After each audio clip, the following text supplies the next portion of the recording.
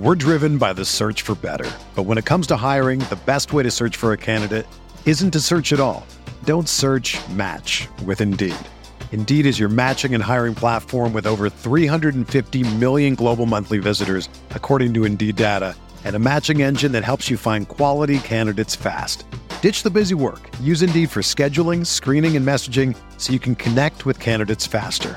Leveraging over 140 million qualifications and preferences every day, Indeed's matching engine is constantly learning from your preferences, so the more you use Indeed, the better it gets. Join more than 3.5 million businesses worldwide that use Indeed to hire great talent fast. And listeners of this show will get a $75 sponsored job credit to get your jobs more visibility at Indeed.com/Blue Wire. Just go to Indeed.com/Blue Wire right now and support our show by saying that you heard about Indeed on this podcast. That's Indeed.com/Blue Wire. Terms and conditions apply. Need to hire? You need Indeed.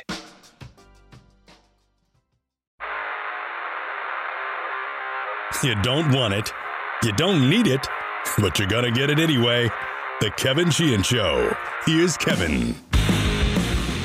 All right, the show today is presented by MyBookie. Everybody's trying to cash in on the next best crypto, but if you want a guaranteed way to double your money, all you need to do is use my promo code KevinDC at MyBookie. It's simple. Sign up at MyBookie with my promo code KevinDC, and your first deposit is immediately doubled all the way up to $1,000. Okay, just so you understand, you put in $300, you'll have $600 to gamble with. Put in $800, you'll have $1,600 to gamble with. Put in $1,000, you'll have $2,000 to gamble with. We're at that important part of the calendar, lots of big college games, and then bowl season where you'll have games every single day if you're primarily a football bettor. And right now, Washington becoming a pretty good bet here recently, Tommy. And I'll tell you what, very possible, if not likely, they will be in the smell test tomorrow. They are catching less than 3 to the Raiders Sunday, and really, this is a heavily bet public game on the Raiders. I'm a little bit surprised at that, but the fact that the line is sitting there at 2.5, and I would advocate that you buy the line to 3. You pay minus 115, minus 120 to get it to plus 3. Hopefully, you don't have to pay more than that, and you don't at MyBookie, by the way. I like Washington this week. Let me just get that out there right now. That's going to start the show here today as I'm reading the spot for MyBookie.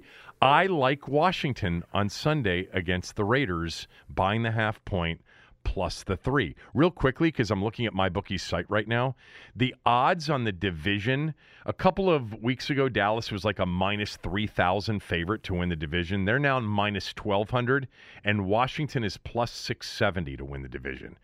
That gap is narrowing very much in the NFC East. Anyway, go to MyBookie, mybookie.ag, mybookie.com. Use my promo code, KevinDC. If you've got a place you're already betting, who cares? Sign up at MyBookie. Take their free money. Also, if you're a customer of MyBookie, re-up with them so you have a chance to qualify for a lot of their other offers. They've got so many offers on their site. Tommy is with me. I will make up the missed podcast yesterday with a podcast on Saturday. I did have a guest scheduled, and they bailed at the last minute, and then it got late, and I just bailed on the podcast altogether. You know what I realized, Tom? Monday night football games devastate me for the week. Really? They set you back days? Oh, my God. I am not a complainer when it comes to this stuff. I don't sit there and tell you, what time I got up and how long my drive was and all of that stuff.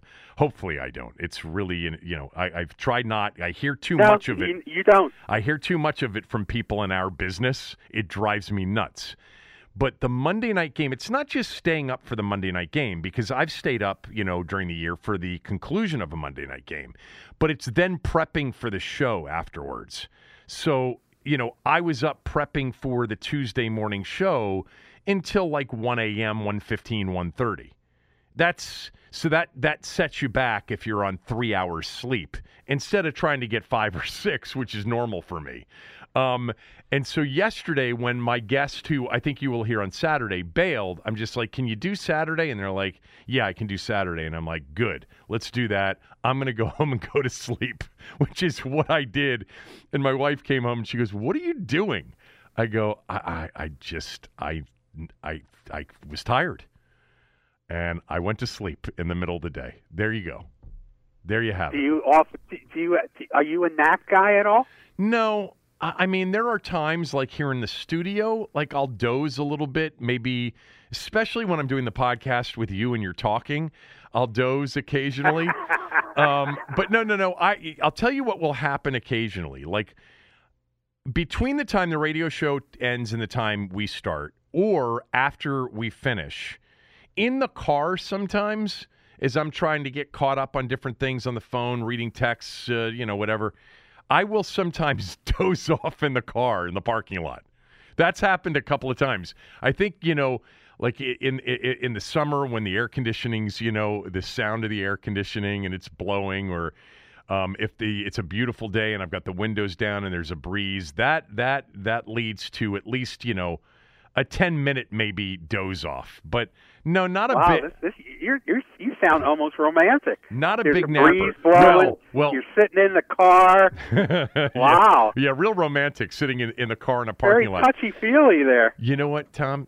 I swear to God, I would sleep every single night with every window, in my bedroom open year-round, except obviously when it's super hot.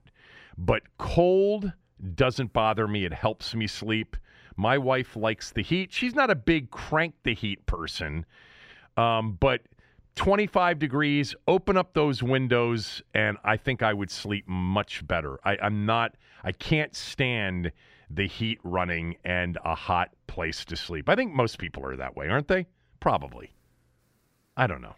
Yeah, I mean, I would much rather deal with cold than hot. I mean, I can't sleep if it's hot in the room.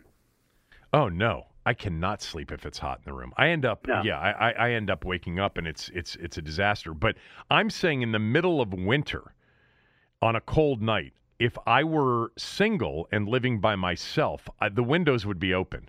They'd at least be cracked a little bit, because to have that fresh air and to have it chilly in the room is much better for me. Anyway, well, I'm betting your wife goes to sleep before you do. Can't you just crack the window open? I could do that. And pay the consequences the next day? I don't think that would be fair, because she would wake up and she'd say, what's going on in here? How did it get so cold? And then she'd wake me up. Oh, it's not about, how long you've been married? It's not about fair. Come on. That's probably true. Yeah, you're right. It shouldn't be about fair anymore. That's a great attitude. You've already lost that battle.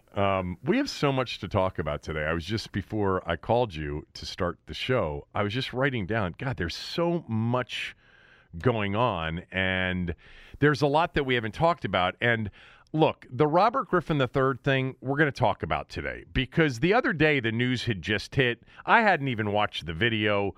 And there's a lot to this, and there's been a lot of follow-up. I will tell you, I did a poll yesterday, Tom. Did you see it? Did you vote in the poll on RG3? You didn't see this poll. I don't recall. I put out a poll. I voted in today's poll. I put a poll out on Twitter during the radio show yesterday. The RG3 tell-all book titled Surviving Washington comes out in August. He promises to reveal the dysfunction he experienced in D.C. Are you going to read it? Now, before I give you the results of that poll, I did contemplate the possibility of doing a slightly different poll. Like, are you interested in it? Somewhat interested, not interested, very interested, to kind of get a better reflection of what people thought of the book. Because a lot of people don't read books anyway. And a lot of people on these kinds of things, they're interested in the story, but they're not going to actually read the book. But the bottom line is the results of the poll, 82.5%, 3,500 votes, pretty decent sample size of Washington football fans. 82% said they're not reading the book. 18% said they will read the book. Well, I would suggest you should have followed up with another poll that asked them, have you read any book in the last year? That's my point. And That's see how close that is. Yeah, that's why I suggested that I was thinking about doing the poll in a more, drill down way. Like, are you interested in what he has to say in the book? And doing like very interested, somewhat interested, not interested at all kind of a thing, rather than asking if they'll actually read the book. But anyway, I do think people will get it piecemeal. It will get a lot of attention. You know what a lot of people said? People will write about it. People will post on stuff on social media about it. There'll be talk radio about it. And people will get bits and morsels of what they need. They don't need to read the book, probably, to get what they want out of it. A lot of people responded to the poll by saying, I'm not going to read the book, but I'm going to tune into you and Tom and listen to what you guys say about the book, which, I understand. I guess that means we have to read the book, I guess. It looks like we have a responsibility come August. I think so. My point is, I don't think all these people are lying, and I think it does reflect some level of lack of interest. But I also think, I think some people are very interested in this story, and when it comes out, it'll be in the middle of August, and games won't be going on, and it'll be a big deal based on what he says. If he says anything, that becomes headline worthy. But there is a lot, and you and I have talked about this a lot in recent years. There's a shitload of RG3 fatigue. I don't even think he realizes how tired people are of his everyday social media inspirational lectures. I think he's too narcissistic to understand that. Yeah, I think he is. He's terribly narcissistic, but it's hard for us to measure, that fatigue level outside of our area.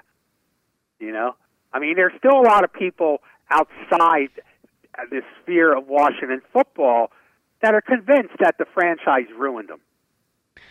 Yeah, but I don't think that percentage is very high anymore among the fan base or what's left of it. I think that those not among people, the fan base, but beyond the fan base. He has 2 million Twitter followers. You can't ignore that. Right. So, I guess somebody's paying attention. I guess what I'm saying is, with our fan base, it was a very, very, as we know, we lived it here every single day, a very, very emotional, passionate, polarizing issue. And, very much so. And I don't think it is anymore. I think with our fan base... I just think there's an exhaustion level. You're right. It's not only exhaustion, but it's a recognition of the people that thought he was being wronged after... 7 more years of a career that went nowhere, that maybe they were wrong and it was as much his fault. At the very least, they're willing to, concede that he was as much at fault for it not working as everybody else that they blamed and he blamed. Look, I referred to him in my column. He's a co-conspirator. Okay? Yeah. He's not a victim. He's a co-conspirator. Right. Did we just talk about it, or should we wait a little bit longer? Because I do want to get to the sexual harassment stuff, because I thought it was interesting the way he and his wife and even Gary Myers responded to some of the stuff. We'll do that a little bit later. Let me tell you about today's poll, because I want to start the conversation with some football talk. Today's poll that I put out there, and we ended up taking calls on it, and I'm going to ask you this question. What exactly are we watching? What are we witnessing right now with this team having won 3 games in a row? What's going on here? Is this a team that is surging towards a playoff berth as a good football team? Is it a team that's improved, but really, they're not going to make the playoffs, but they've improved, and it's a nice little cute thing the way they're getting better here at the end of the year? Or is it just kind of fool's gold? They've gotten lucky. They played a Seattle team that was terrible on Monday night. They played a Carolina team in Cam's first game back. They did beat Tampa. What are we witnessing? I'll let you answer the question first. Well, my inclination is to say that they're heading towards a playoff spot. But I know that's the easy answer is the middle answer. You know, they're winning some games, but you know, they're probably going to hit a wall at some point and fall short. But unless something goes wrong with their stud quarterback, I don't see that the playoff train derailing. That's, oh God. I mean, it's just let's always remember this when it really has to do so much more with our conversations about NFL than anything else. It just changes, and you have to allow it to change. You can't be stuck on one opinion from September when it comes to this league and think it's going to hold up. No, you can't. You can't.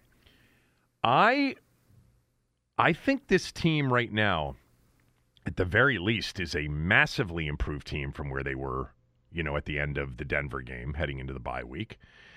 And it's a team that I have this confidence level in right now that they're going to play well the rest of the way. That offensively they're going to play well. I think they're going to be tested on Sunday defensively more than they have been in their last two games.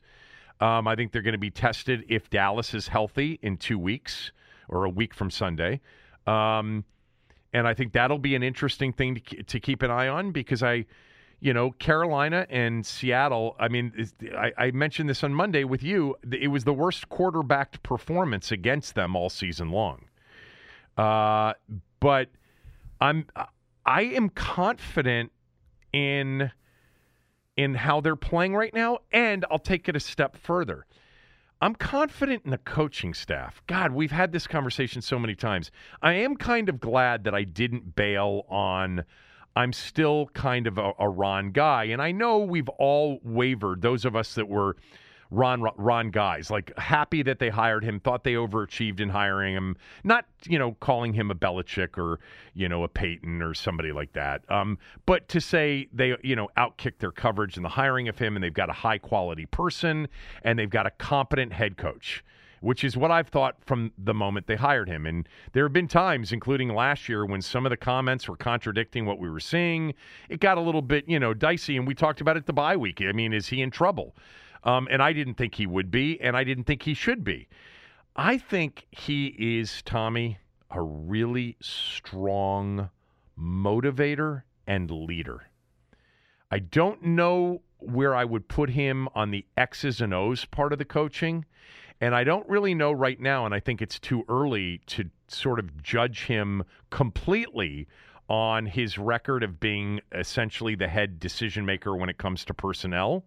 I think that that's not been an obvious strength yet, but we're not even 2 years in, and he's got players who are making contributions who, a lot of people thought, well, that's a terrible pick. And by the way, Jamin Davis is starting to play better, but I'm getting sidetracked because I think the most important thing is this is the highest quality person and the most adult person they have had in their organization in a long time.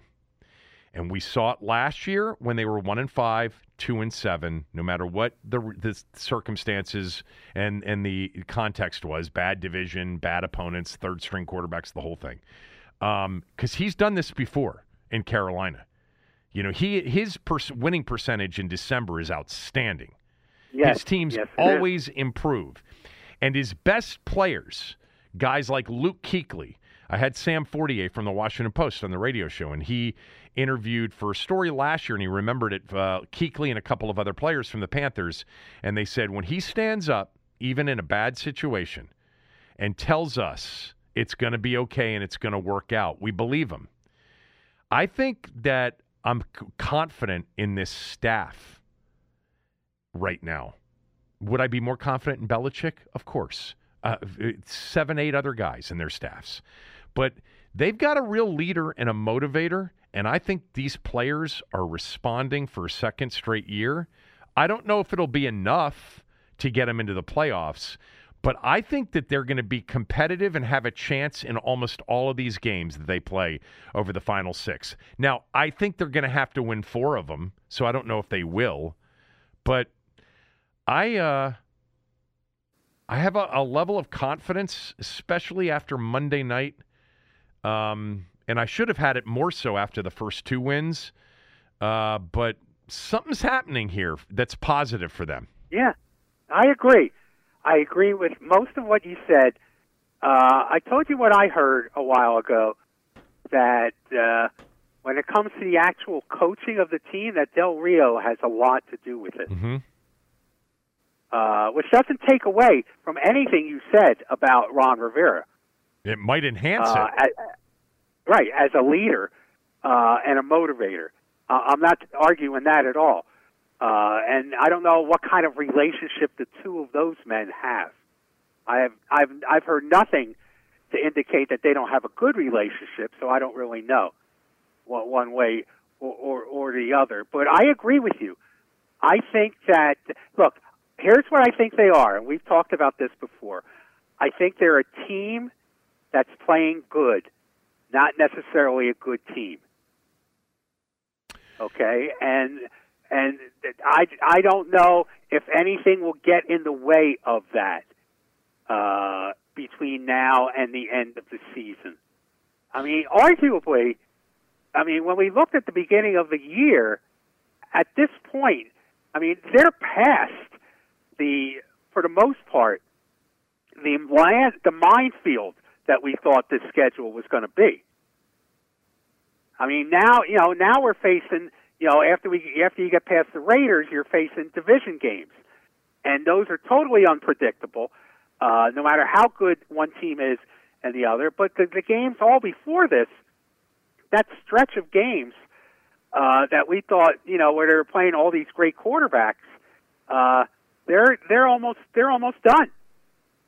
Yeah, they've got a good one Sunday, and they've got a good one, especially if his weapons are back, and they're going to be back tonight, Cooper and Lamb in Prescott. So that's 3 of their 6 games. But, yeah, I think, and by the way, better stated as a journalist should state it, I think they're a team playing well, but I'm not sure that they're not good. You think they're a team playing well, but they're not a good team. I think right now they're not a bad team, and I think they're playing well, and that they are right now a good team, not a great team. Not, there are 4 teams in the NFC right now that are obviously better. The Packers, the Buccaneers, the Cardinals. And to be honest with you, I still think the Cowboys and the Rams are both better. And the 49ers might be better now as well. Some of those teams, though, aren't playing well. But I think they are good teams when they're healthy. But I think Washington is playing well and is right now a good team. Subject to change, of course. Watch them get blown out Sunday, with Deshaun Jackson running, by McCain and everybody else in the secondary. There was something else you said that I wanted to, that was so good per usual, and now I forget what it was. But I think. What I was going to get to. Let me get to this real quickly. So I had somebody tweet me. Victor tweeted, and I want to read it. Here it is. Kevin, are you going to be the playoff scenario guy this year or not? Playoff scenario guy. Seems to me that we could get in with an 8-9 record, which means just a 3-3 finish. That doesn't seem to be that hard. Also, has any team ever made the playoffs 2 years in a row with a losing record? Well, first of all, yeah. At this time of year, I'm always trying to figure out the playoff stuff, whether it's with our team or anybody, other teams. So I will keep you posted on all of the playoff scenarios. I promise on that. But Tommy, this would be unbelievable. First of all, I knew the answer to his question. The answer is no. There have only been a couple of teams that have ever made the playoffs with a losing record. Ron Rivera has 2 of the 3. Now, taking the 82 season, the strike-shortened season out of the equation, because there were 2 teams that were 4-5 and made the postseason in an expanded playoff format because of the strike-shortened season. If you recall, there were 8 teams in each conference. Washington went to the Super Bowl and won it that year. But since Since the merger, there have only been 3 teams to make the postseason with a losing record. The Seahawks in 2010, with beast mode in that run he had against the Saints. They won a playoff game at 7-9 in Seattle against the Saints. Ron Rivera's Panthers in 2014 made it at 7-8-1. And the Washington football team last year with Ron Rivera at the helm made it at 7-9. Can you imagine if Washington were to be the 7 seed at 8-9 this year and Rivera's taken 3 teams to the postseason with a losing record? I mean, you'd have to call it, the Rivera playoff path or something. I mean, it's so rare. By the way, when you and I have had conversations about Rivera in the past, and I remember one conversation that just occurred to me, the conversation where you're like, Mike McCarthy's just a much better coach, and you cited his record and the fact that Ron Rivera had 6 losing seasons and 9, yada, yada, yada, whatever. I still think you're wrong, and not because of the 3-game winning streak. I'm not a big fan of Mike McCarthy and have never been. But anyway, it really would be unbelievable because 8-9 is possible for the 7 seed. Now, I went through all the teams' schedules to see if it was more of just a distant possibility versus a probability. I personally think that you're going to have to get to 9 wins to make the postseason in the NFC. And there are, for those that don't know how it works, 7 teams now. By the way, the chances of making it to the playoffs with a losing record are higher now. And they were higher last year. Not because of the 17th game, but because of the 7th playoff team. Last year was the first year of having 7 playoff teams. Now, Washington would have made it even if it were just 6 because they won their division. But the odds are higher now that a losing record team will make it than with fewer playoff teams. Anyway, I think most people understand the probability difference there. On the NFC playoff race, the 4 division winners make it, and then 3 wild cards. Right now, Washington is actually in the 7th spot, the 3rd wild card with a 5-6 record. I was looking at, though, the possibility. Right now, there are 4 5-6 teams: Washington, Atlanta, New Orleans, and Minnesota. And they're all tied for the 7 seed. And right now, Washington owns the tiebreakers, which is why they're penciled in as the 7 seed right now with still 6 games left. I think more likely than not, one of those 4 teams, and by the way, it might be Washington, is going to go 4-2 down the stretch and get to 9 wins. So if you assume that the 6 seed is going to have a winning record, at least 9 wins, I think the 7 seed is going to be a 9-win team. It's not a long shot. I would put it at like 1-3 chance, like a 33% chance that an 8-9 record gets you in, which means they've got to go 4-2 from my standpoint to make the playoffs. I think 4-2 is required, and 4-2 at 9-8 isn't going to win the division either. I mean, I don't think it's going to be unless you really think Dallas is only going to win 2 of their final 6 games. There's a chance. Tonight's big. Tonight's big either way. If Dallas loses, it's good for the division race. If New Orleans loses, it's good for the wild card race. Right. So either result is helpful tonight, but really you probably want to root for a New Orleans loss.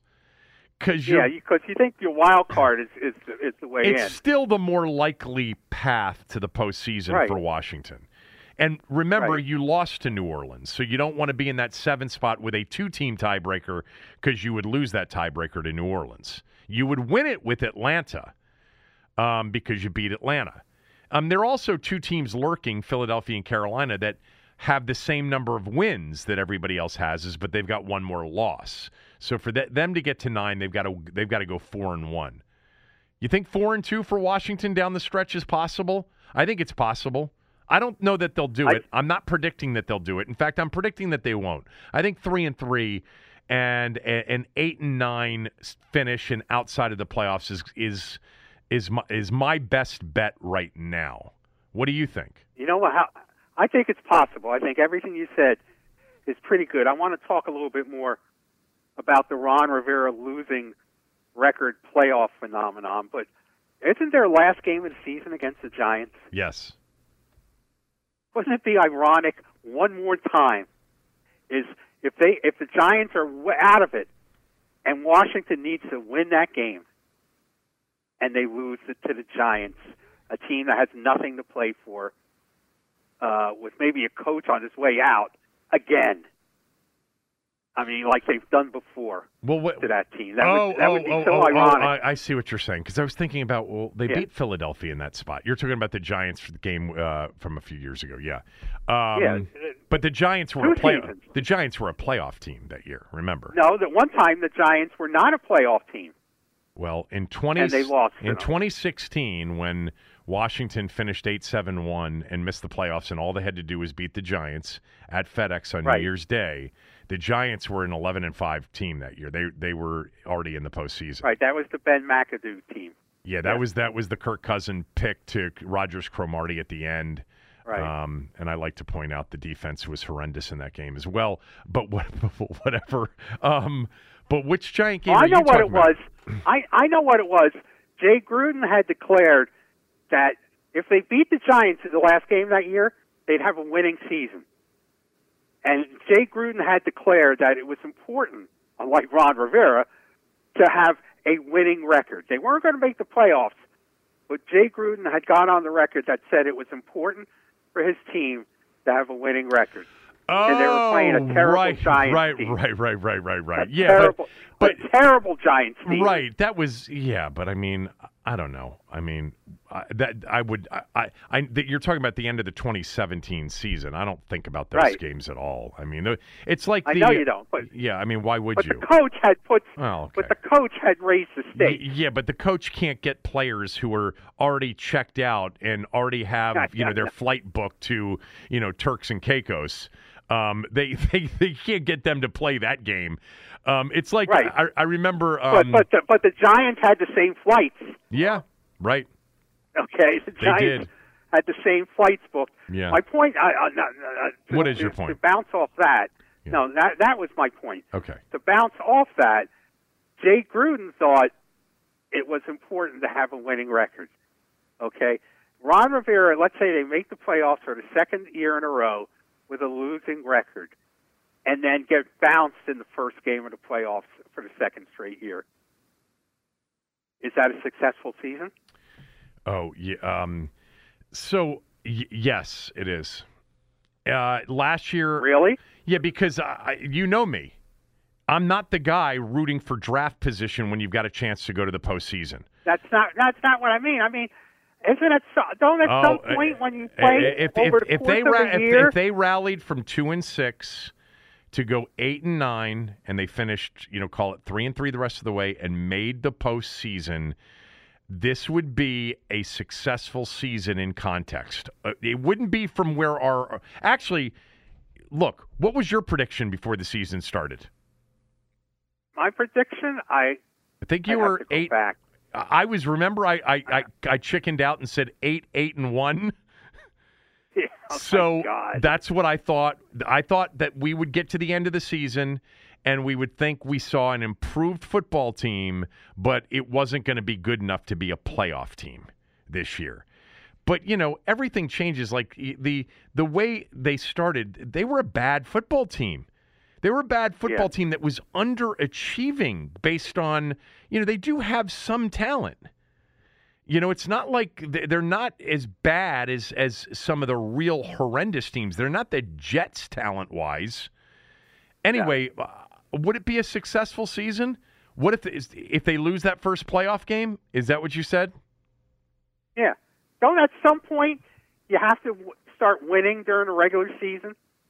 Yeah, but can you imagine it would be the first time in 30 years that they went to the playoffs in back-to-back years, and they did it with losing records. And that would be Washington football, Washington football. It would be, but I think a run from 2-6 into the postseason, so what would that ultimately – that would have been a 6-3 finish, right? From 2-6 to 8-9. And doing it with, basically the backup quarterback this year, even though maybe he should have been the starter from the beginning. We'll never know what Ryan Fitzpatrick would have done. I asked him that question when he was on with me a few weeks ago. I said, we don't know. What do you know? What do you think? What would Ryan Fitzpatrick have done? How would this team have been a better team? And that was at 2-6. And he said, he said we were really excited about what Ryan was going to provide for us, in the same way that Alex provided, but with more, physical capability. I don't know. Maybe they would have been better with Ryan Fitzpatrick, but he wouldn't have been able to help the defense. Although scoring points and keeping the game competitive also helps a defense. Anyway, we're rambling here. The Rivera thing. I'm a believer that this is a high quality guy who's a great motivator and a great leader. I don't know about the X's and O's thing. Oh, this is what I wanted to say to you. You know what I've noticed also about him in recent weeks? Listen to when he is being asked a question that leads to a positive answer. More times than not, it's all about his assistant coaches or the players themselves. I've noticed that about him. And by the way, a great characteristic of a leader, that when things are going well, it's everybody else that's making it happen. And when things aren't going well, it's, the buck stops here. And there was a lot of buck stops here talking during the 2-6. I just think from that standpoint, I think he gets it. I mean, I'm still, He's a stand-up guy. I mean, I've never met him. From afar, he seems like a stand-up guy who most people could believe they can trust. And in that organization, that's been a rare currency over the years. So I'm sure he stands out because of that. And you're right, deflecting credit to others is a sign of a good leader. I mean, you let your accomplishments speak for themselves. You can throw bouquets out to the people who helped you reach those accomplishments, because the smart people are going to recognize that, you're the guy on top, so you set the tone for all of it. So you don't have to blow your own horn. 100%. That should be a lesson to all you kids out there. Let everybody else talk about how great you are. You don't need to do it yourself on social media or any other way. Now, let me point out, yes, if you go back and listen to the post-game interview on the field from Taylor Heineke, he does exactly that. Oh, yes. Every question. Very good point. Every single question. Yep. I mean, it's a great blocking from the offensive line. I agree. The defense put us in great position. Yep. It's, I had great, all that. You just don't, it's so, which is impressive. Yeah, so. For a kid who's probably waited his whole life for this situation.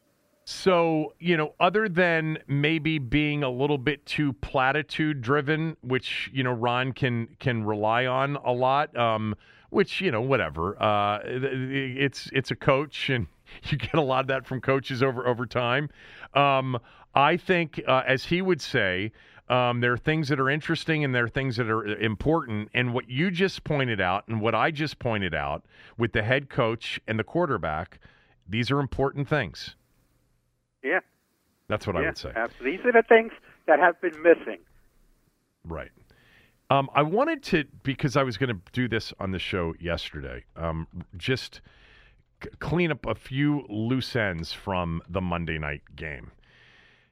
I still do not understand at all why they didn't kick the 20-yard field goal at the end or 4th and goal at the 4. The 20 would have been a 21-yard field goal, up 17-9. I don't think that was a great decision. I personally just don't think it was a great decision. Now, I can't wait to ask him that. I'm going to ask him that today. I record my interview with him on Thursday afternoons, and it runs tomorrow morning on the radio show on 980 at 8 a.m.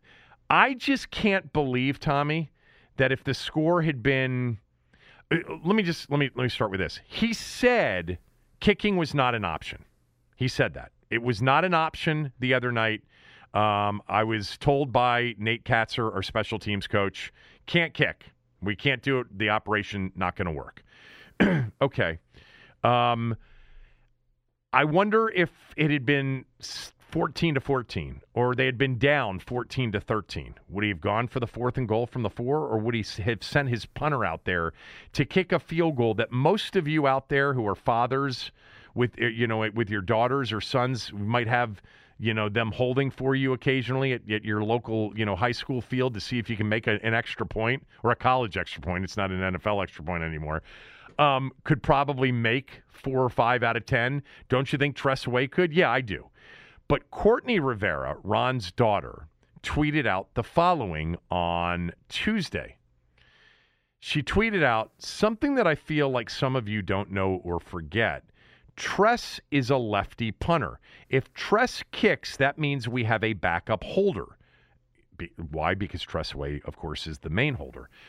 Holding for a lefty kicker. So a backup holder holding for a lefty kicker.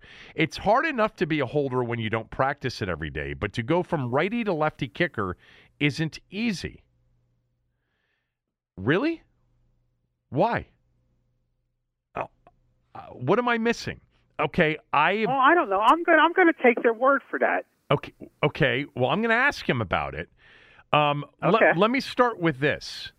There should be a contingency plan for losing your kicker. Okay, number one. That's the key. Okay, that's the key. So they should have a plan B. So the great leader and motivator that I just spent 20 minutes talking about did not have a contingency plan for losing his kicker. And you should, because it's not an impossibility that you will lose a kicker. They're involved in these kickoffs that sometimes break through, and there you see them trying to chase somebody, or they get mowed over by somebody, and they can get hurt in a game. You should have a contingency kicking plan. The punter, I would imagine, is the contingency kicker in most situations. And I would imagine that the quarterback, the starting quarterback, or the backup quarterback, or somebody like Logan Thomas, who played quarterback, is the contingency holder. Well, if your backup kicker is a left-footed kicker, well, then you should have somebody holding that can hold for a left-handed kicker. Now, on the left-handed kicker thing, the difference is, if you're a right-hander, okay, and you're holding for a right-hander, you kneel on the right side of the kicker, and your arm that reaches out the furthest that will have the first contact with catching the ball is your dominant arm. So Kyle Allen is the backup holder. Kyle Allen with a left-footed kicker would have to catch it more with his less dominant arm, which I guess is the point on why maybe Courtney Rivera believes that it's harder. But Kyle Allen's a quarterback in the NFL. He can catch a ball, even for a lefty kicker, put it down. He doesn't need the laces, or, if he doesn't want the laces, who cares? It's 20 yards. It's a punch. I didn't have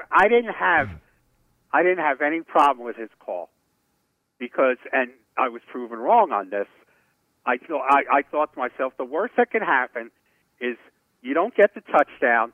They're on the 2-yard line, 4-yard line, yeah. They haven't been able to move line, the ball 10 yards for most of the game. They're not going to march down the field and score with less than 2 minutes left. It's not going to happen, which is exactly what happened. Let me separate. I don't disagree with you. I don't disagree with you. Okay. Because I want to separate the fact that he said kicking wasn't an option from whether or not the decision not to kick was the right decision. What you just said is totally makes sense.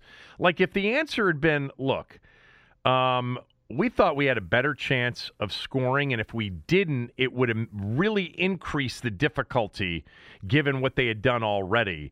And we didn't want to give them the ball at the 20-yard line with a missed field goal, because it would go to the 20. Any kick inside 20 yards, no matter where they put it down, and they would put it down at the 10 or the 11-yard line, it would go to the 20 if it were missed. I didn't want to give them any room. We thought we could score, and by the way, they nearly did.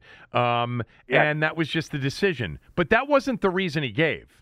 The reason he gave was kicking was not an option there. And then we got the explanation from his daughter. And by the way, I don't think she was the only one who said this. Well, it's because Tress Way's a lefty kicker. It's harder. Okay. By the way, if that had been the explanation, I would have understood it. still, you ice the game with a field goal, but I didn't think Seattle was going to move the ball 80 yards, let alone 96. So I'm with you on that. But how about moving forward? You got a contingency plan for losing your kicker, who, by the way, the new kicker is Brian Johnson. He went to Gonzaga locally. So we've got another local kicker, which is really That's funny. Hysterical. Now you're not going to say to him at any point in your interview, you know, I could have made that kick. You're not going to do that, are you? I knew you were going to say that. You know who would say that? You're not going to say, you know, David. Well, because he can actually really kick. Yes, I know. Yeah. But you know what they would say? It's easy to shoot foul shots on the playground when there's nobody around. Oh, yeah. As opposed to when the game's on the line and 18,000. Okay. I wouldn't say that, but, you know, Tress Way, I mean, he was 11 for 11 on college PATs at Oklahoma when he was forced to kick, I guess, for a part of a season. I think he could have probably more likely than not stuck it through the uprights from 20 yards. Look, maybe one of the reasons was the previous PAT had been blocked, and they were worried about it getting blocked and going the other way. What if Tressway said to him, "I can't do it"? He didn't, though. I don't. I think really? Yeah, I think the special teams coach said it. I think Tressway told the special teams coach Nate Katzer, "Hey, I think if we really need it from like 20 yards, I think I can do that one." Now, an extra point is a 37-yarder, but they didn't have an extra point. They had a college extra point, which would have counted 3 in the NFL from basically the 20 yards, 21 yards out. Whatever. We've spent too much time on that. I'll ask the question respectfully and just say, why didn't you have a kicking contingency? How should I ask it? Go ahead. Tell me how I should ask it. Okay. Are you going to have another option other than Tressway to kick extra points if this moving forward? Well, they're not going to carry 2 kickers, so it's got to be Tressway. Well, no. There could be a guy on the roster. I mean, basically that's where you gather everybody together and you say, everybody who's kicked field goals in high school, raise your hand. Yeah, true. And then you just take them off on the side of the field and start practicing field goals for 10 minutes of practice. Yeah. That's what Coach Lavera would do. By the way, I don't know that he's the only team that might not have a kicking contingency. I'm just saying, makes sense to me that maybe for 20 minutes a week, your contingency kicking plan, because it is a big part of the game and can be a decisive part of the game. Hey, Kyle Allen and Tressway, let's get out there with Cam Cheeseman, the center. Let's work on 15 minutes of 30-yard and in. Kyle, he's left-footed. You're gonna have to line up, on his left side and catch it with your left hand more than your right hand, and just put it down. Just get it down in some way that gives him a chance to kick it through the uprights. I think. I'll tell you what, George Allen would have had a plan B. Well, he was a special teams guru. Yes, he was. He and Marv Levy. Well, I can tell you right now, Mike Bragg was the backup kicker. They lost Kurt Knight. They lost Mark Mosley a couple times, and Mike Bragg was the backup field goal kicker. In fact, I may be wrong about this, but I think Mike Bragg kicked in a playoff game field goals for them one year. All right. The other thing I just wanted to mention real quickly, because I went back and did a little bit of watching the game on Tuesday, and I didn't have the podcast yesterday. The 3 short yardage misses, I believe the first 2 were read options that Taylor Heineke should have kept the ball on. The DN crashed down hard, and they looked like read option plays. It's another thing I'm going to ask Ron today. Because if they were, options for the quarterback to keep the ball, he made a big mistake on 2 short yardage downs. They were easy reads. The defensive end commits early, crashes early towards the running back, and he would still be running had he kept him on both of those. The first one was a 3rd and 2. The second one was a 3rd and 1. And the game would have, the scoreboard probably would have more reflected the dominance of Monday night had they not punted on 3 consecutive possessions because they got stopped on 3 straight 3rd downs. And then, the 4th down run that they got was called back for a hold on Sheriff.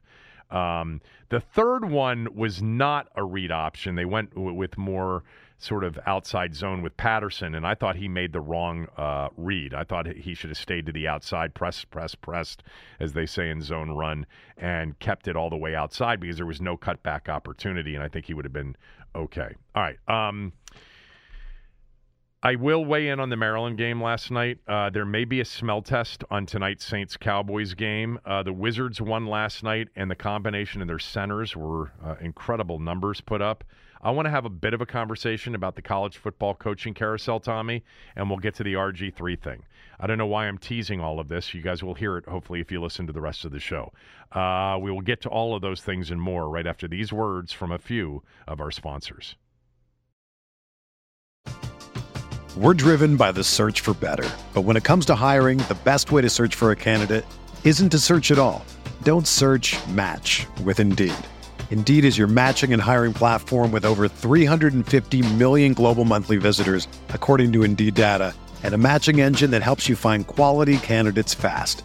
Ditch the busy work. Use Indeed for scheduling, screening, and messaging so you can connect with candidates faster. Leveraging over 140 million qualifications and preferences every day, Indeed's matching engine is constantly learning from your preferences, so the more you use Indeed, the better it gets. Join more than 3.5 million businesses worldwide that use Indeed to hire great talent fast. And listeners of this show will get a $75 sponsored job credit to get your jobs more visibility at Indeed.com/Blue Wire. Just go to Indeed.com/Blue Wire right now and support our show by saying that you heard about Indeed on this podcast. That's Indeed.com/Blue Wire. Terms and conditions apply. Need to hire? You need Indeed. The best way to learn a language? Immersion. Living where the language is spoken and using it every day. But if that's not in the cards this year, you can still learn a language the second best way, and that's with Babbel.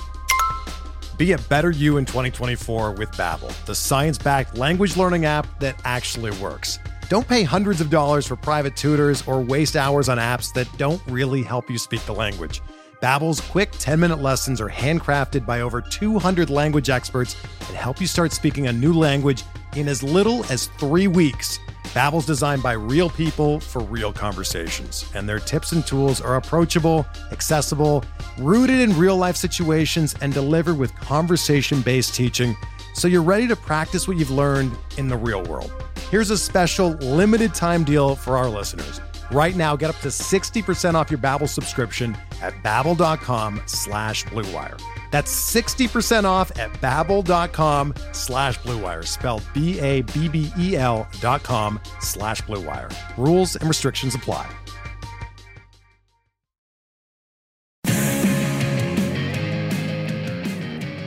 A reminder to all of you, if you haven't subscribed, it really helps us if you do that. It doesn't cost you a thing. Also, rate us and review us, especially on Apple and Spotify, where you can. Rate us 5 stars. That really helps. Rate us, review us with a sentence or two. I mean, you can pause the podcast right now and do it. It takes all of a minute. So many of you have done it, and I appreciate it. And I know based on our numbers that a lot of you haven't, and I know that it's a pain in the ass, or it seems like it's a pain in the ass. And for some of you who have already done it and you didn't realize you did it, it's not even available for you to do it. So I understand that as well. But if you haven't done it and the rating and review thing pops up on Apple or Spotify, if you could take a minute and do that, it really does help us on the business end.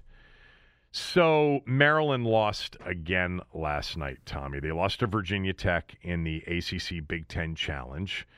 Virginia Tech is a good team. They were borderline ranked to start the season. I'm not going to sit here and tell you how great Virginia Tech is. I think they're a good team, and a lot of people think they're going to contend for, a top 4, top 5 finish in the ACC this year. And they're well coached, and Maryland had a 7-point lead in the second half. And then the bottom line is Virginia Tech out-executed Maryland over the final 9-10 minutes of the game. All of you that listen to the Maryland stuff, and I know many of you do because I see the follow-up. I know what you want. You want me to say, I'm done with Turgeon. Turgeon's not a good coach. When am I going to realize it after 11 years that they're never going to do anything big as long as Mark Turgeon is the coach? Well, I'm not going to say that because it's not true. He is a good coach. As I've said many times, you only have to ask other coaches what they think of Mark, and I've done that many times over the years. And he's very well respected. Is he an elite coach? No, and I've never said he was an elite coach. Last night, he got executed, period. Virginia Tech executed very well on offense. They got their best shooters, wide open looks in the key portions of the game, and those shooters knocked down shots. And Maryland couldn't make shots in part because they weren't getting good shots with their offense. That's the way I saw last night's game. If you want to call that coaching, certainly coaching played a role in the game last night. Virginia Tech executed at a high level, and Maryland did not. Now, further on Maryland, what's become clear here through 8 games, to me, my opinion, is they don't have a lot, offensively in particular. And I don't know that they're that great defensively either. You know, I said last night to a friend of mine, Steve Sands and I were talking last night.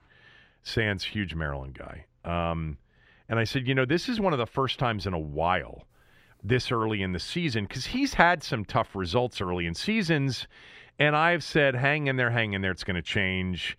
I see, you know, I think Cowan's going to be better. I think Sticks is going to emerge, or I think Morcell and Wiggins, and, you know, and I think Ayala is. And I, saw, Tommy, a way for them to get good. And, you know, November basketball is November basketball. They've lost a lot of games, you know, at various points in seasons, and then come back and had pretty good seasons, meaning early in seasons. You know, they lost an early game to Seton Hall. They looked horrible in a game a few years ago against the Seton Hall team that was just okay, and everybody wanted him fired, and then he came back and they won 7 straight Big Ten games, something like that. I don't feel very good about what I'm watching this year. They don't have... Well, go ahead. You follow Michael Lonergan? Do I follow Michael on Lonergan? Twitter? No. On Twitter? I don't. Michael Lonergan posted that after the game. First of all, he had 2 posts related to the game. He said the team is loaded with talent, has a good coach, and could have a great season, but somebody needs to tell the players to stop shooting threes and feed the beast. Then he went on to say that hopefully by Christmas, Turgeon will realize that Wahab, their center from Nigeria, is their best player, and play him more minutes and give him the ball every time down the court. Yeah, so I disagree with him about, what did you say? He said they're loaded with talent? I totally disagree with that. I totally disagree with that. Yeah, he said they have loaded with talent. Yeah, I'm reading the tweet right now. I just pulled it up. They're loaded with talent, have a good coach, and could have a great season. But, okay, here's the thing. So,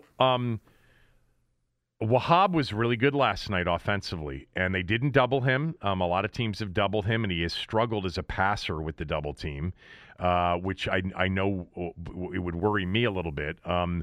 And they fed him more than they fed him, you know, in any game this year, because there wasn't a double, and he was scoring. Then he got in foul trouble, and he is at times a liability defensively. And when he got in foul trouble, he got pulled. He ended up playing 25 minutes. Most of the reason he didn't play 35 minutes or 30 minutes at least is because of the foul trouble. And I know that Turge also, I think, gets very... Defense is his thing more than anything else. And I think he's always had a good sense of what kind of players he needs on the floor based on the opponent to have a good defensive outing. And there have been a couple of games where Wahab couldn't be on the floor because they didn't have a center on the other end, or if they had a center, it was an athletic center that could take him out to the three-point line. And he is definitely a post-presence offensive and defensive player.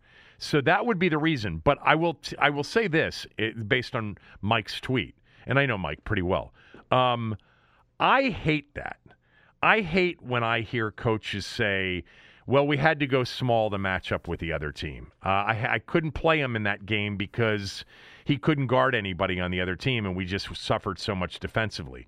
Because sometimes it means that the other team is struggling to match up with you on the other end. You know, I would always, Tommy, the default should be play your best players and figure it out. You know, it's really more of a last 10 to 15 year phenomena when you hear coaches say we had to go big or we had to go small. I couldn't play him because he's a defensive liability and I had to take him out. It hurts when we don't have him on the floor because we're missing something. No, play your best players and make the other team figure out how to deal with you. I actually was in a text discussion last night with a certain Hall of Fame coach.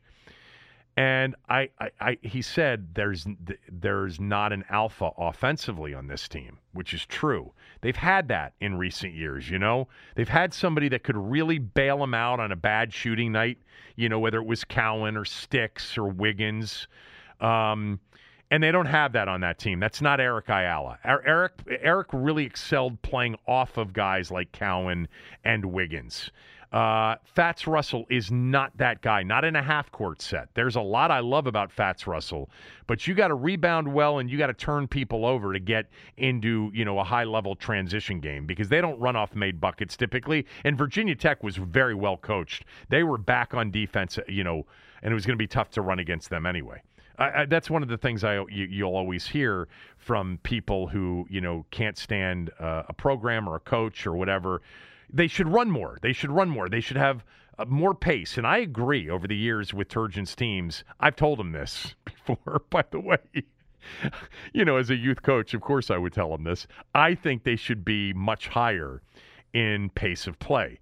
Their possessions, they've been one of the lower-ended D1 schools in possessions per game almost every year that he's been here, and they are again so far this year. And he's had some teams that have been much more talented than this team that should have run more and should have pressed more and should have created more up-tempo play. But you can't do that if you don't rebound, you know. And I will tell you, in the Big Ten, so many well-coached teams, it's hard to run against some of those teams unless you're turning them over on the perimeter or really rebounding well because they're not going to get beat in transition off a made bucket.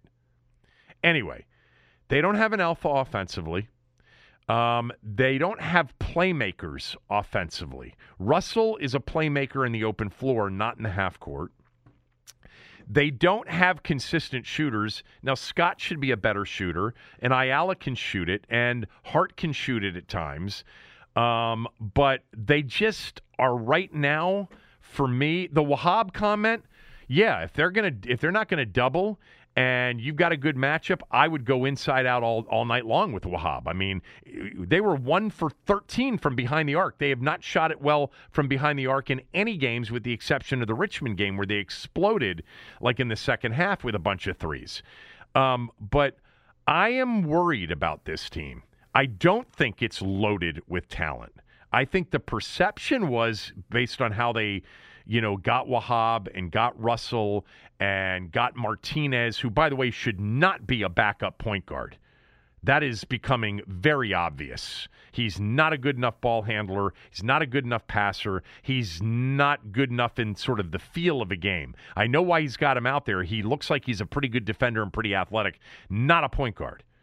But I'm worried. Like if he figures this one out, as he's done with some teams where most people have been worried before, then, you know, look, I put it on him, by the way, that they don't have enough talent. You know, you know, that's part of his responsibility too. He may say, what are you kidding me? Wahab and Fats were two of the biggest wins in the transfer portal. I don't care what some rating service says. I'm watching them play right now. Wahab's decent. Fats Russell's decent. They're, you know, but they're not loaded with talent. They don't have major difference makers right now on this team. They have had difference makers the last several years. Wiggins and Morcell, Morcell defensively. And then obviously the team that had Wiggins and Cowan and Smith. And then before that, Bruno and Sticks and Cowan and Wiggins, and Herter. They've had some difference makers. I don't see any difference makers right now in this team. That worries me in what is, a pretty loaded Big Ten. We'll see what happens. They could have won the game last night against a team that's only got 2 losses, and their 2 losses were to ranked teams. They lost to Xavier by a point, and they lost to Memphis by 8. So they'd come in with, a couple of losses, but I think everybody knows that Virginia Tech is supposed to be good this year in the ACC, and Maryland had a chance. They had a 7-point lead, then they cut it to 1, and their kid, Mutz, literally drove baseline, lost the ball goes up in the air, tips off a Maryland player, and goes in. And then Reese misses a wide-open layup by like 5 feet when he should have flushed it. But they didn't deserve to win last night. If they had won, they didn't deserve it necessarily. They didn't execute as well as Virginia Tech did. No doubt, Virginia Tech got everything they wanted over the last 10 minutes, maybe except for the last minute or so. But they got everything they wanted. Maryland really struggled to get what they wanted. And I don't know what the answers are. That's going to be for him to figure out. And he's figured out a lot of shit in recent years. I mean, that team last year had no business having the season that they had and winning a game in the tournament. That was, a rebuild year off the year that they should have had a chance to go to a Final Four with the team they had during the COVID year with no tournament. But I don't know, man. I'm concerned. I'm definitely concerned. And I'll tell you what, Tommy, if they have a bad season and they, win 14, 15 games and don't go to the tournament, I don't know what Damon Evans will do. That contract wasn't like a massive commitment. I think the press release on the contract was a little bit more than the financial commitment. We'll see. I'm rooting for him. I know he's a good coach. And I know he'll, if he and Matt Brady and Danny Manning and that staff will figure it out if they can figure it out.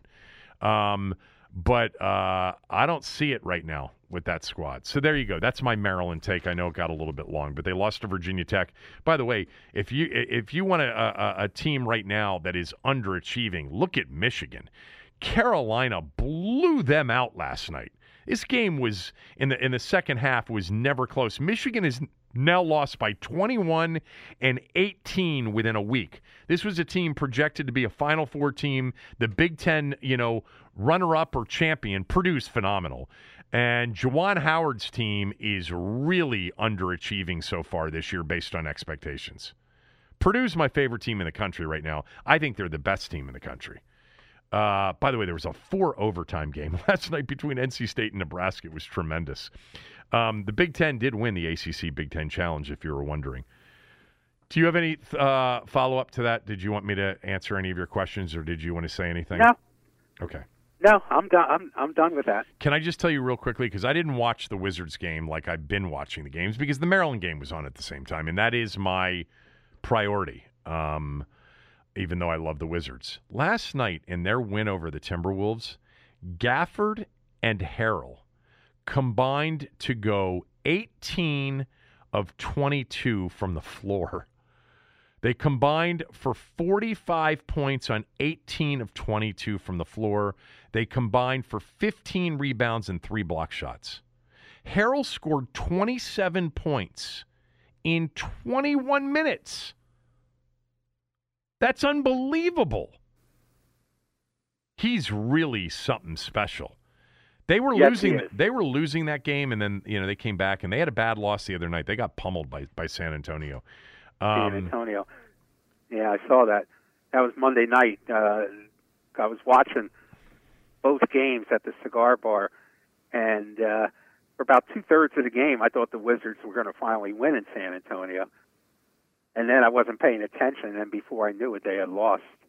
Do you know, I was right around the corner. I was at Mastro's, the steakhouse right down the street from Shelley's, for dinner 2 weeks ago, whatever. Mastro's, by the way, is one of my favorite steakhouses. It's so good. Anyway, I was there for dinner, and I almost, before I went in for dinner, I almost walked down to see if you were there because I had a feeling you might be there. It was like a Thursday night. I think it was a Thursday night a couple weeks back. I'm there Thursday after I teach. I know, and I was thinking, night. and I was running late. Not to make an excuse, but I was running late and got in there. But I almost was like, shit, I should just run down the block because it's a half a block from Mastro's. Yeah. Yeah. But you didn't. I didn't. And I like to say the thought. I like to say the thought counts, but it really doesn't. Well, what would have happened had I walked in and said, "Hey, I just wanted to see if you were here, but I'm late for dinner. See ya," instead of sitting down and having a beer with you because I didn't have time to do that. Well, you wouldn't have been able to get out of there that quick because everybody would have jumped up and said, "Kevin Sheehan." Yeah, right. Okay. So we'll get to the RG3 thing to finish up the show here in a couple of minutes. Did you read the Brian Kelly quote from his press conference in Baton Rouge yesterday? Or did you hear any of it, or did you hear about it? No. Let me, before I get to it, are you interested or fascinated by this incredible, unprecedented coaching movement carousel among major programs over the last week and a half? Is it interesting to you or not? It's interesting only that I'm just like blinded by the obscenity of it. What, the money? Obscenity of money? The money. Oh, yeah. Yeah. And I don't want to, get on my soapbox about it, but, Louisiana is not a rich state. Right. And I know that one doesn't necessarily have to do with the other, but it's more about optics as much as anything. And it's just an obscenity to me, So that's my only interest in it. So Brian Kelly leaves Notre Dame to take the LSU job.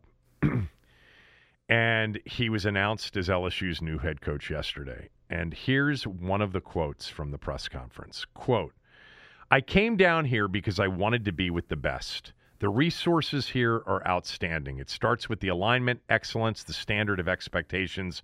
Listen, you're looked at in terms of championships here.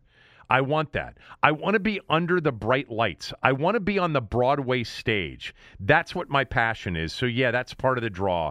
There's no doubt about that." Closed quote. Oh, my God. He was the coach of Notre Dame. I know. What? I mean, talk about high profile and bright lights.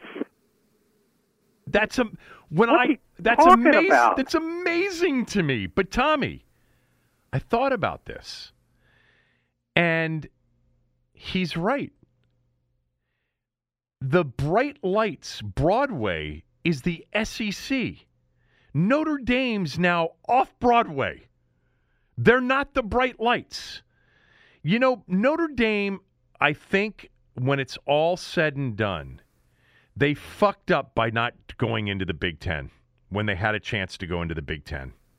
Not being a part of a conference, I think, has really impacted Notre Dame. And I say that, and they're 11-1, and if certain things happen this weekend, they're going to be in the playoff. And he's taken them to the playoff. They didn't win a championship, and they got throttled by SEC schools, or by Clemson, I think, one time. But Notre Dame is not Notre Dame anymore. LSU and Alabama and Auburn and Texas A&M. The SEC is Broadway. The SEC is the biggest stage in all of college sports, SEC football. That's what he's telling you, and that's what it proves. He left Notre Dame to go to Baton Rouge and LSU. I know LSU's a massive program. They've won national championships, plural. And by the way, then run their coaches after they win them. And I know what the expectations are, but this is all about being a part of the best conference and the most intense environment in all of college sports. And so someone might say, well, why didn't Lincoln Riley stay at Oklahoma then, Sheehan? They were headed into the SEC. Well, it's a good question, but I think USC and Los Angeles has a sort of allure that maybe Notre Dame and South Bend doesn't. And I would agree. And Norman doesn't. I mean, plus the deal. I read some of the details of the deal for Lincoln Riley. It's ridiculous. It's insane. Yeah. Not that, by the way, I do think that not only would he have gone into the SEC with Oklahoma, I believe that LSU may have been interested in Riley even before going to Kelly. Anyway, that's not the point. The point is, Brian Kelly has been the Notre Dame coach forever. He is second to Rockne. He's been at Notre Dame. And he said yesterday that he's here at LSU because he wants to have a job where, you know, he's under the bright lights, that he's on the Broadway stage, that you're looked at in terms of championships. That's just an amazing statement. An amazing statement. Yeah. And anybody that tells you that's not in the know, that tells you that it's not a surprise that Brian Kelly left Notre Dame to go to LSU, I think that's bullshit. I'm a big college football fan, college basketball fan. I was stunned by that. I did hear like a week ago that Kelly could be a candidate for one of these jobs, but I'm like, yeah, but he's not going to leave for LSU or Oklahoma or you know, if Riley leaves or USC, he's at Notre Dame. But when you give it further thought and deeper thought, you know, Notre Dame plays North Carolina and Wake Forest. You know, they play these ACC teams. They're still not in a league. It hurt them not joining the Big Ten. They had that opportunity whenever that was to join the Big Ten, and they should have done it. Probably. What else do I have on my list of things for you? Let's wrap up with RG3. Let's do that right after these words from a few of our sponsors. When you need mealtime inspiration, it's worth shopping Kroger, where you'll find over 30,000 mouth-watering choices that excite your inner foodie. And no matter what tasty choice you make, you'll enjoy our everyday low prices, plus extra ways to save, like digital coupons worth over $600 each week. You can also save up to $1 off per gallon at the pump with fuel points. More savings and more inspiring flavors make shopping Kroger worth it every time. Kroger, fresh for everyone. Fuel restrictions apply.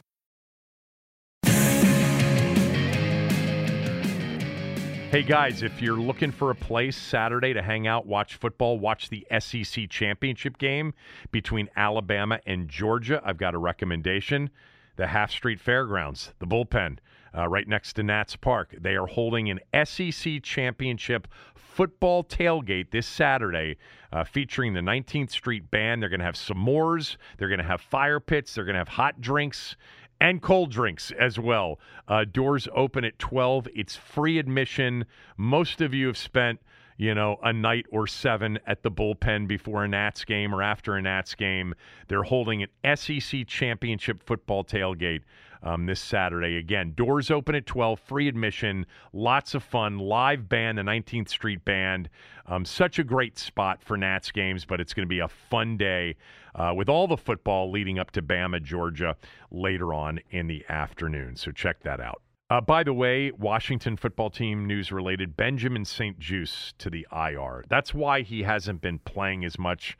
Apparently, he has a concussion. He has not played really anything, any amount of defensive snaps since the bye week. I like him, by the way, as a player. I think they do too. But we've seen more Danny Johnson here recently. So, back to the RG3 thing. One of the things he said in his video was that, you know, he's going to shed light on sexual harassment stuff that he experienced when he was in Washington. And so people started to ask him, right, Tommy, you can help me tell this story, but people started to ask him, well, if you witnessed some sexual harassment stuff, why haven't you come forward? And why would we want to wait 10 months when you can be helping some of these people, right? That's essentially what came out from some of the women like Emily Applegate and some of the others that, you know, are still trying to get the emails released and, you know, et cetera, and Congress to push harder, et cetera. Right? Yes, it is. Okay. Absolutely. So when someone pushed back on him, I don't know who it was, on essentially saying, well, why haven't you... Football Talk, I think, did. Pro Football Talk did? So he and his wife sent out tweets, the wife saying, let's clear up a misconception about surviving Washington, the name of the book. In the book, Robert is not talking about other people's experiences with sexual harassment in Washington. He is talking about his own experience with sexual harassment in Washington. Griffin, in his response, RG3, to Pro Football Talk, who did ask him why hasn't he come forward with it before, said sexual harassment victims should share their stories when they are ready, not when you want them to. The book is not about other people's experiences with sexual harassment in Washington. It's about my experience with sexual harassment in Washington. Hopefully you will listen. So he's clearly, and his wife are clearly saying that the part of the book that will deal with sexual harassment in Washington is his own personal experience of being sexually harassed. Is there another way to read that? I don't even know what it means. I mean, that's the inference. That's the inference that he's saying. You know, I mean, what does that even mean, though? Well, what are you saying? I mean, men can be sexually harassed. I know that, but how? By another man? By another woman? Well, it can be What's he by talking about? It can be by any. It can be in a lot of different situations. I mean, men get sexually harassed, you know, as well. I mean, I'm not saying that it's more prevalent. I don't know the data on any of this. So I'm not going to speak out of my ass. But he is implying that I'm not telling you about other people's experiences. I'm going to tell you about my experience with sexual harassment. Right. So at some point, maybe we'll find that out before the book comes out. I suggested in my column that the House committee should call him to testify. No, I mean, nothing's stopping them from calling him to testify if he was sexual harassed or if he saw sexual harassment. Right. The committee should call him to testify. If they call anybody to testify. If they do. Yeah. Yeah. If they do. Beth Wilkinson should have interviewed him. Yeah, that would certainly give a lot of juice to the if there were any kind of hearings to have RG3 up there, wouldn't it? Oh my God! Meantime, listen, in my column, I called him that he could be the Sammy the Bull Gravano to Dan Snyder's John Gotti. Yeah, yeah. I mean, this is not good for Snyder. He won't have to go into witness protection, would he? No, I don't think so. I don't think so. But the book, it's got to have Dan Snyder worried. I mean, he worries about. I think he worries about everything. I have no idea. All this stuff. So Gary Myers, who co-authored the book with him, said about this stuff. He was asked the same thing. Said that's a good question. He heard things he didn't witness. So Gary Myers is essentially conflicting RG3's wife and RG3's account that he was. So I think personally, this is my theory. They didn't think this thing through on the sexual harassment thing. And they're like, didn't think about people saying, well, wait a minute. If you witnessed this stuff, if you saw this stuff, why haven't you been an active participant in disclosing this stuff? And then they realized, ooh, that'll make me look bad. Let me put a different spin on this. This isn't me witnessing it. This is me experiencing it. And I don't know, maybe there'll be, in addition, something put into the book. Oh boy. You want me to tell you what I first thought of? What? Obviously, I have no knowledge of anything. Okay, no knowledge. This is pure just being honest about one of the things I thought about when they both claimed, he and his wife both claimed, that the sexual harassment was something that they implied that he experienced that was directed towards him. I think that's a takeaway, right? At least a big takeaway based on him saying what he said. Look, I think that is the inference. Okay. But I still am not clear what exactly he means. Oh God. There were rumors about his sexuality. Do you remember some of that? From Baylor. From Baylor. Yes. So is it possible that people said things to him about that Baylor, story? And, I don't even know if it was a story. It could have been. That it it could was have been. that, the story could be totally false. But it wouldn't stop a player or a coach from maybe making a remark. It could be. That could be something as simple as that. Right. Basically, somebody, questioning him or saying some kind of smart-ass comment to him. That's right. Related to those rumors. Yes. That's what I thought of. So if it comes out, when this book comes out, like and he writes about something like that, there was a story about Baylor, it wasn't true, and somebody in the building. Now, if it does go that route, let's all pray that it was the owner who made the remark. Yeah. But don't you get the feeling what? that he's going to torch the owner? I think he's going to torch Shanahan too. Well, that's easy. Yeah, he's going to do that. Did you see Shannon Sharp yesterday? Did you hear him go off? No. On his show with who does he do? Does he do the show with Cowherd? Who does he do the show with?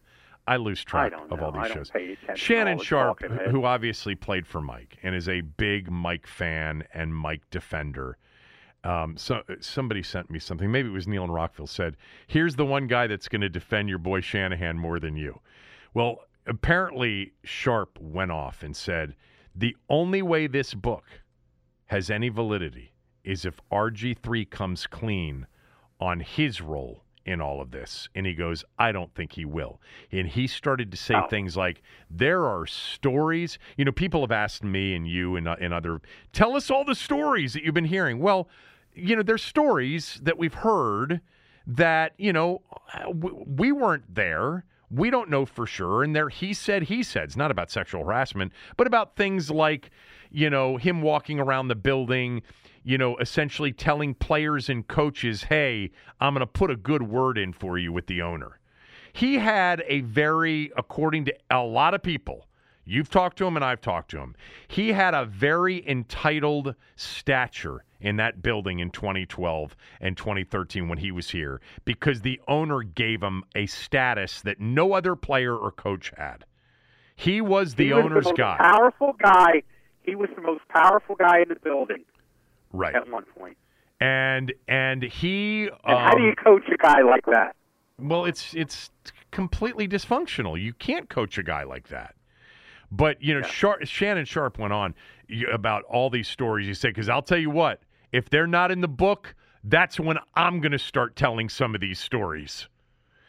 And that's what, you got a narcissist, you got a guy who's been delusional, you've got a guy that had a lot of people that totally believed in him. I think less of those people believe in him now.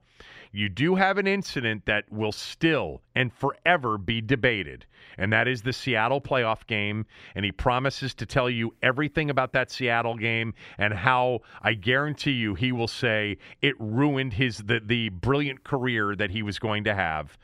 And it's going to be, who do you believe? RG3 side, Shanahan side. You won't ever hear from the owner about any of this stuff. There will be a lot of anti-Mike. There will be probably a lot of anti-other people in the organization. I am very interested to see what he does with the owner and how hard he goes against the owner, considering it was the owner who was the person in that organization that loved him more than anybody else. And when people started to turn a little bit away from him being the savior, the owner was there to say, no, it's him we're keeping, not all of these other people. These other people who all have either Hall of Fame resumes or will be very successful head coaches in the future, we're not going to believe them, we're going to believe him. Yeah, look, it's called Surviving Washington. So, he's already painted himself as a victim with the title of the book. Of course. Yeah, it's a victim like he title. Was wrong. Yeah. Right. So you're not going to get,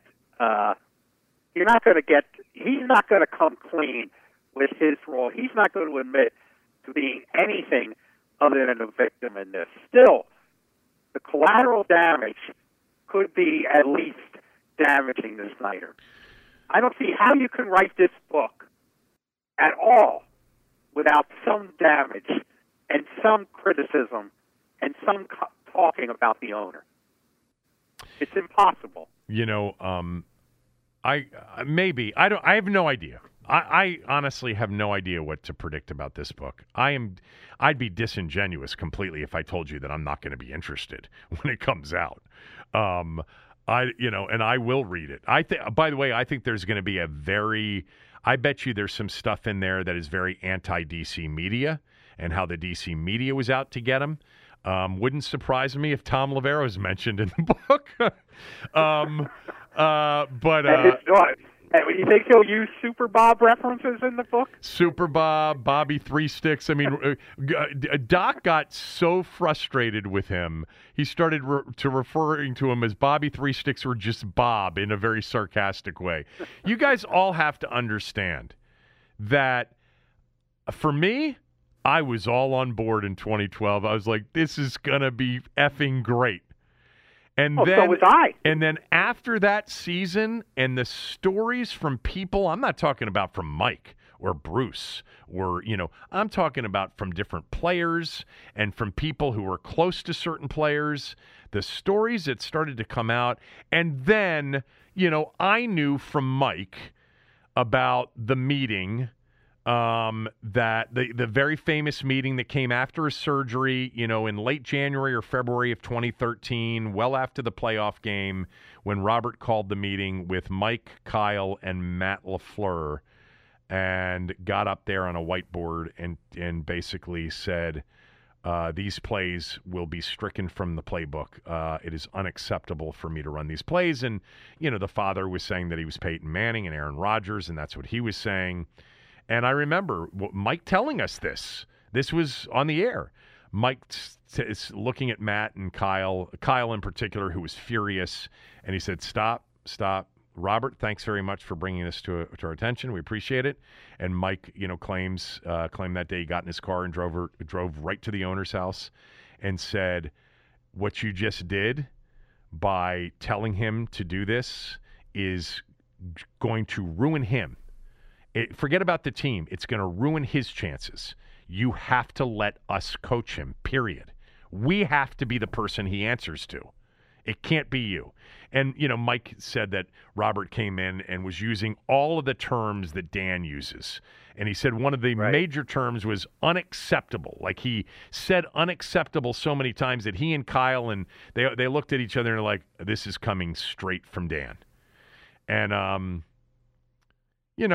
look, Robert did not deny that meeting took place. He denies the tone of that meeting and said that it was more of a collaborative meeting where he wanted to express how he felt about the way they played him in 2012 and that he didn't think that, he needed to be that moving forward. And by the way, they weren't going to just do that moving forward. They wanted to turn him they wanted to develop him in more of a drop-back way.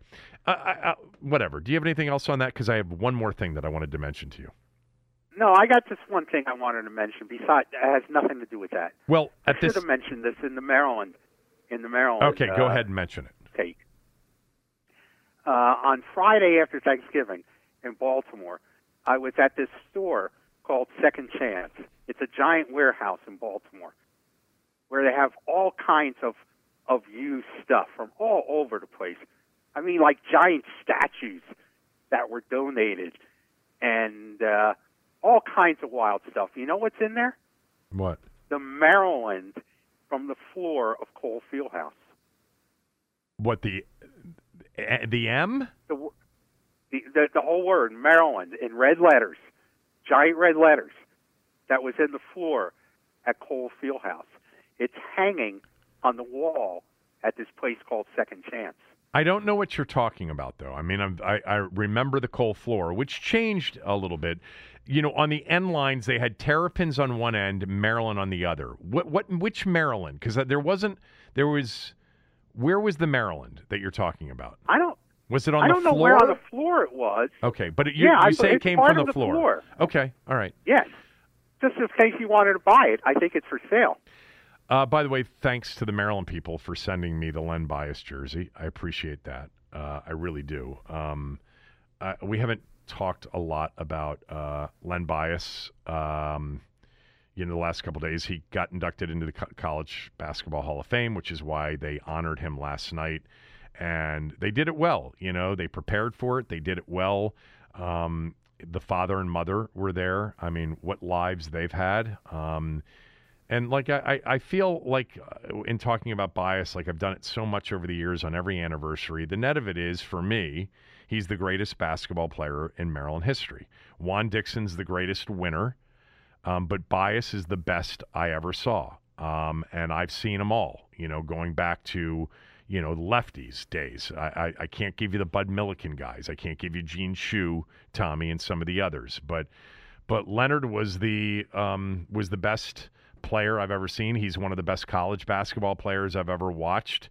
And there's so many moments, There's the North Carolina moment when they won at the Dean Dome.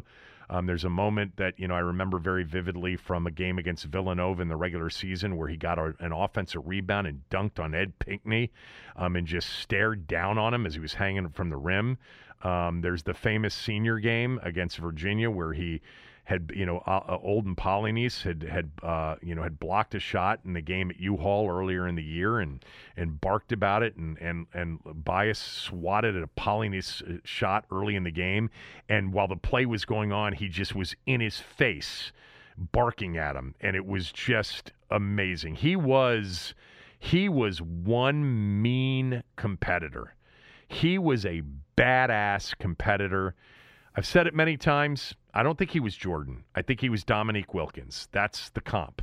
He was not a ball handler. He may have improved it, but he wasn't a two-guard. Jordan was a shooting guard. Bias was a forward. Bias had a much better shot than Jordan. Jordan eventually developed into a great shooter. Bias was a natural shooter. But Bias was a human highlight reel like Dominique Wilkins was. And I think he would have had that kind of career. And that would have been the comp more than Jordan would. One of my favorite things, I'll never forget the first time I did that on the air. And Coach Thompson came in. You and I were doing the show, and Coach Thompson came in either before the show ended or it was out in the bullpen. And he just looked at me and he said, "That's the comp. You nailed it. It's not Jordan." And, Coach was close with Jordan, obviously, with Nike. Right. And he said Dominique Wilkins was Bias's comp. That's who he was similar to. And by the way, what a hell of a player to be comp to, Yeah, absolutely. But he would have been a human highlight reel. Two quick things. One, at the same time that Robert Griffin was announcing the book thing, Trent Williams was doing a podcast with Adam Schefter. I listened to some of it, and good for Trent not to get into great detail. He was very emotional during this podcast about the cancer and the diagnosis that led to somebody telling him, a doctor telling him, get your affairs in order. I can only imagine what that would be like for somebody our age, my age, your age, let alone somebody so young. They told him to get his affairs in order because it was, a tumor in his head. He got very emotional about that. Schefter really tried to go down the Washington path, and he really didn't want to go there. He just kept saying over and over again, I'm not, hell-bent on reliving the past, and it just wasn't for me to be there anymore. They had a different direction, and I went a different direction. I've heard a lot of things about what happened and the accusations he made about the organization that they were furious about because they don't believe them to be true, that he may have missed a couple of the doctor appointments that they had scheduled originally.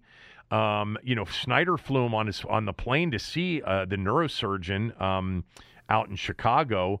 But that relationship with Snyder and with key people in that organization ended, because he made racial accusations, remember when he came back, before that deadline in October of 2019, is it now, 2018?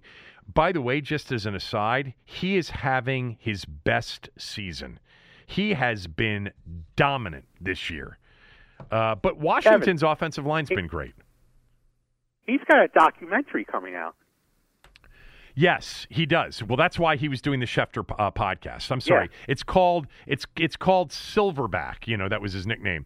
And that's why he was doing the Schefter podcast. I did reach out to him to ask him, do you want to come on the radio show? And he has not responded yet. I'd love to get Trent on. I always enjoyed him, by the way, as a guest.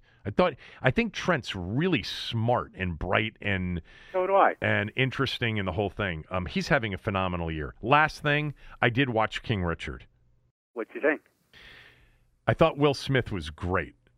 I thought it was good. I'm with you on this. I thought it was good. I don't know how much of the story is missing, but if you read some of the reviews, a lot of the story is missing. I thought it was good. I enjoyed it. But that's because I'm a Serena and Venus fan. I've always been a huge Serena fan.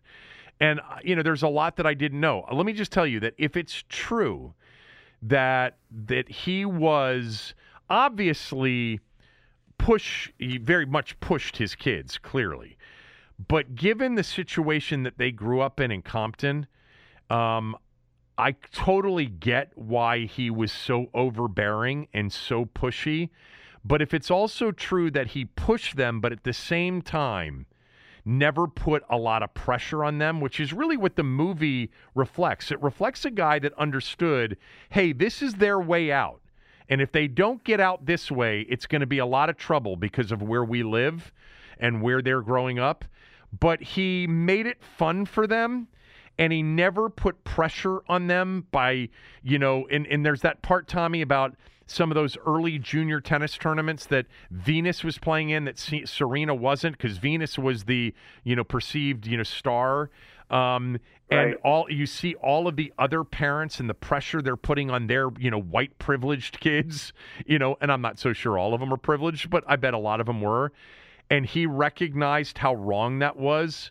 I give him a lot of credit. Because if that part of it's true and he didn't push them and put pressure on them and, he was very, he seems to have been, if it's true, very upbeat and positive with them. It was a very positive experience, even though he didn't really give them a choice.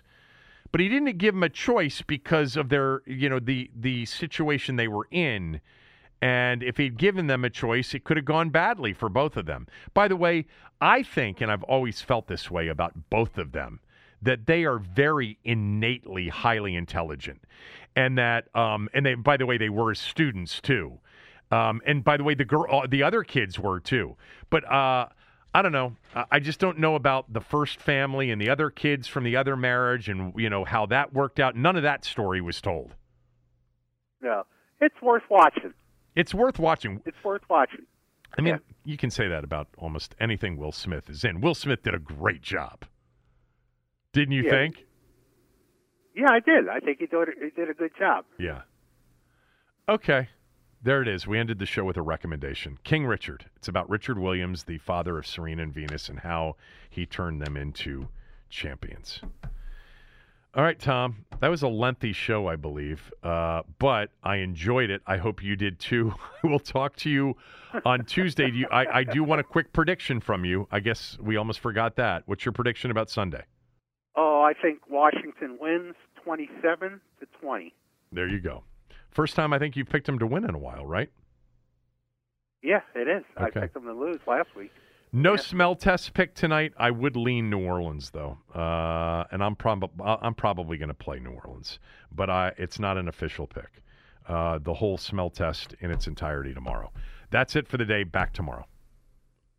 Everyone is talking about magnesium. It's all you hear about. But why? What do we know about magnesium? Well, magnesium is the number one mineral that 75% of Americans are deficient in. If you are a woman over 35, magnesium will help you rediscover balance, energy, and vitality. Magnesium supports more than 300 enzymatic reactions in your body, including those involved in hormonal balance. From functional medicine doctors to mental well-being and female hormone experts, we all know that magnesium is the one mineral to improve all aspects of well-being and health. But which one? Magnesium Breakthrough from Bioptimizers, the trusted choice recommended by leading experts with 7 best-absorbed forms of magnesium to ensure your body receives the support it needs for overall well-being. Go to bioptimizers.com/balance today and use code BALANCE10 for 10% off. Support your journey to wellness at bioptimizers.com/balance. Magnesium Breakthrough from Bioptimizers, your foundation to optimal health and vitality.